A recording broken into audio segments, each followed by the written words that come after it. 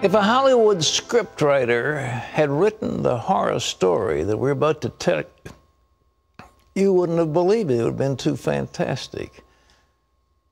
And Nancy Bunn's home looked ordinary from the outside. Those things often do. And you wouldn't believe that inside that house was a house of horrors. This is America, folks. And you know, this is just something to be laughed at by the liberals. But Nancy's father was a Satanist priest. You say, well, does it matter what you believe about religion? Well, ask her when she became the baby breeder for her father's sacrifices to the devil. Nancy Dunn was raised in what looked like the typical American family. I lived in California. My father worked for the aerospace industry. My mother worked for a doctor. And so, you know, on the outside, everything looked just normal, but nobody really knew what was going on behind closed doors. My father was actually a Satanist high priest, so he did all kinds of evil things. He sexually assaulted me. He took me to satanic rituals. My father actually used me as a baby breeder, which means I was impregnated to carry a child so that the Satanists would have a baby to sacrifice to the devil in their satanic rituals. As soon as I was able to have a baby, I was pregnant. The abuse in Nancy's home continued throughout her adolescence. Her babies were delivered by midwives, and there was no record of their births. And so if I were out of school for weeks or months on end, my parents could call the school and there was no big deal. There was never an investigation. However, back when she was 8 years old, an elderly neighbor befriended Nancy and invited her to church. My parents let me go because they were doing an Olympic type event where kids were competing and playing. So she took me to that meeting, and it was really awesome to me because at 8 years old, one of the ladies there preached the gospel to me. She shared with me who Jesus was. And that very day, in that very moment, I knew that was the truth. And I asked Jesus Christ to come into my heart. At age 18, she married the first man that came along to escape her abusive upbringing. When her marriage fell apart 1 year later, she began to lead a promiscuous lifestyle. But I became pregnant at 21 years old, and I was alone. So a friend offered me a solution, and I had an abortion. After the abortion, the guilt and shame of her decision and a flood of traumatic childhood memories sent Nancy running back to the church. I really loved God in my heart, but I didn't really know how to have that walk with Him. So I joined a church. I began to read the Word of God. I began to really pursue a relationship with my Heavenly Father. As I began to try to walk that out, there were all these stumbling blocks at times. It felt like there was a wall or a ceiling between God and I. There was a lot of fear in my life, a lot of anxiety in my life. My self-esteem was just nothing. I always felt that I was just lower than the dirt. And I couldn't really ever understand why God would love me or what His love could do for me. Nancy sought Christian counseling. Her counselor discovered that she was suffering from dissociative identity disorder, meaning she was having flashbacks so severe that she had split into several personalities in order to cope with the trauma.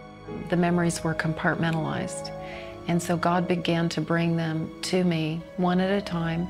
You know, the Holy Spirit will never give us more than we can handle. So God really directed that, and He began to help me process through each memory. And I just began to press into God for my deliverance. And I just began to cry out to God with all I had, all the time, for my freedom. And it was a process of about 1.5 years that I was in counseling, working with this therapist. And I remember visiting a church on Valentine's Day. They were preparing the elements for communion. And I was getting a little nervous inside because in the natural, I was forced to drink human blood in the satanic rituals. So the blood seemed so crazy to me. But I heard the Lord speak to me, and He said, if you will drink of my blood and eat of my body, I will heal you from everything the enemy has done to you. So I took communion, and everything changed, and I became one whole person. God did it in a moment through communion. After taking communion, the Lord also led Nancy through a process of forgiving her father. The next time she saw him, he was on his deathbed. He was in ICU. They didn't think he could speak to me, and yet he sat up in the bed. He sat up in the bed, and he repented to me. Well, I just lost it. I just totally lost it. And I just looked at my father and I said, you know, Dad, all I want to know is if you know Jesus. And he said, he looked at me and smiled, and he said that he had just said the sinner's prayer with a neighbor who was a pastor. And I just had tears flowing down my face, and I said, the only thing I want is I need to hear you say it. And so my father said the sinner's prayer with me, and about 60 seconds later, he died, and he went to heaven. Today, Nancy is an advocate for abused and neglected children in the court system. She has also helped start orphanages in 5 different nations and travels the world to share her story and minister deliverance. I'm free. I feel so free. I feel so light. I feel so happy. And God's allowing me to be a part of setting other people free. You know, I just want to say there's power in the blood of Jesus. And the blood has never lost its power, and it will never lose its power. Jesus didn't come and shed his blood so we'd remain in captivity. He came and shed his blood that we would be free. And I'm telling you, God wants us free. Satan, people dabble in Satan. They think it's cute. They think it's avant-garde. They think it's way out. I'm going to go to a seance. I'm going to go into a ritual. I'm going to have a pentagram, and I'm going to call on Satan to give me power. You know, there are a lot of people who want power. They want power over others. They want wisdom. They want some kind of occult knowledge, and they think that Satan can give it to them and give them an edge in life. The old play years ago about the devil and Daniel Webster, when the man sold his soul to the devil, and the devil gave him certain things, and then he wanted his soul, and Webster made the great case to keep him from going to hell.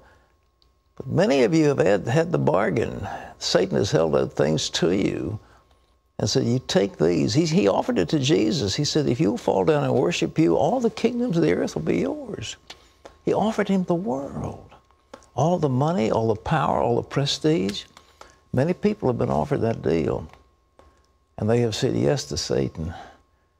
And you may have been into the occult with all of these rituals and things. I think the Nazis, from what I gather, were satanic. I think that Adolf Hitler may well have been demon-possessed. I think many of them were demonized. There's nothing will account for the hatred of the Jews other than something that is beyond human understanding. It was so violent. But Satan hates people. He wants to destroy you because you're made in the image of God. And if he can entice you, if he can lead you astray, if he can do anything to capture you, he'll do it because he wants you in hell. And yesterday I talked about hell, and he wants you there because the lake of fire is reserved for the devil and his angels. That's what hell was reserved for, not for people, but for the devil and his angels. Don't play with the occult.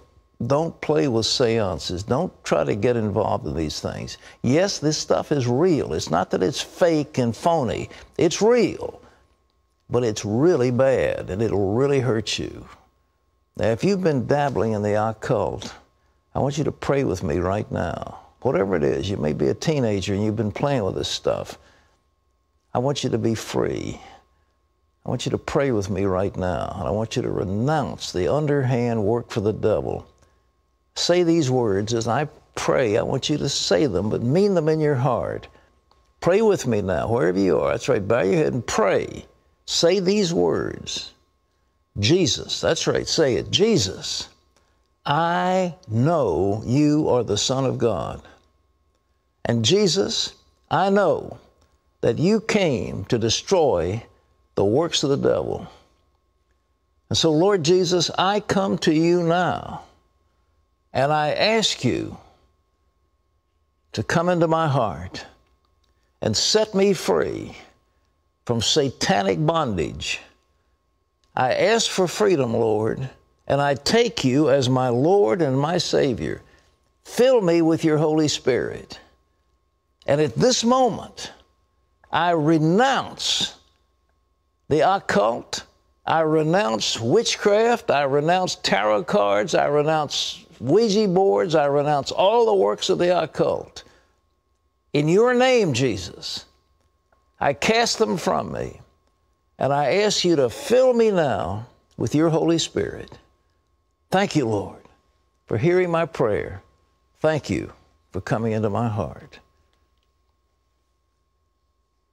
Now, if you prayed with me just then, I want you to do something. I want you to take the next step. We have people on the phones who love you, who care about you, and I want you to call and say, look, I just prayed with Pat. I prayed with that guy on TV, and I gave my heart to Jesus. I'm free of this, and if you need further prayer and counseling, we'll be glad to help you. We have a little booklet called Angels, Demons, and the End Times. I think it'll be some things here that might be helpful. You get some understanding of what the Bible says about this. Again, it's real. I don't make any mistake that Satan is real, angels are real, demons are real. But just because they're real doesn't mean they necessarily are of God or good.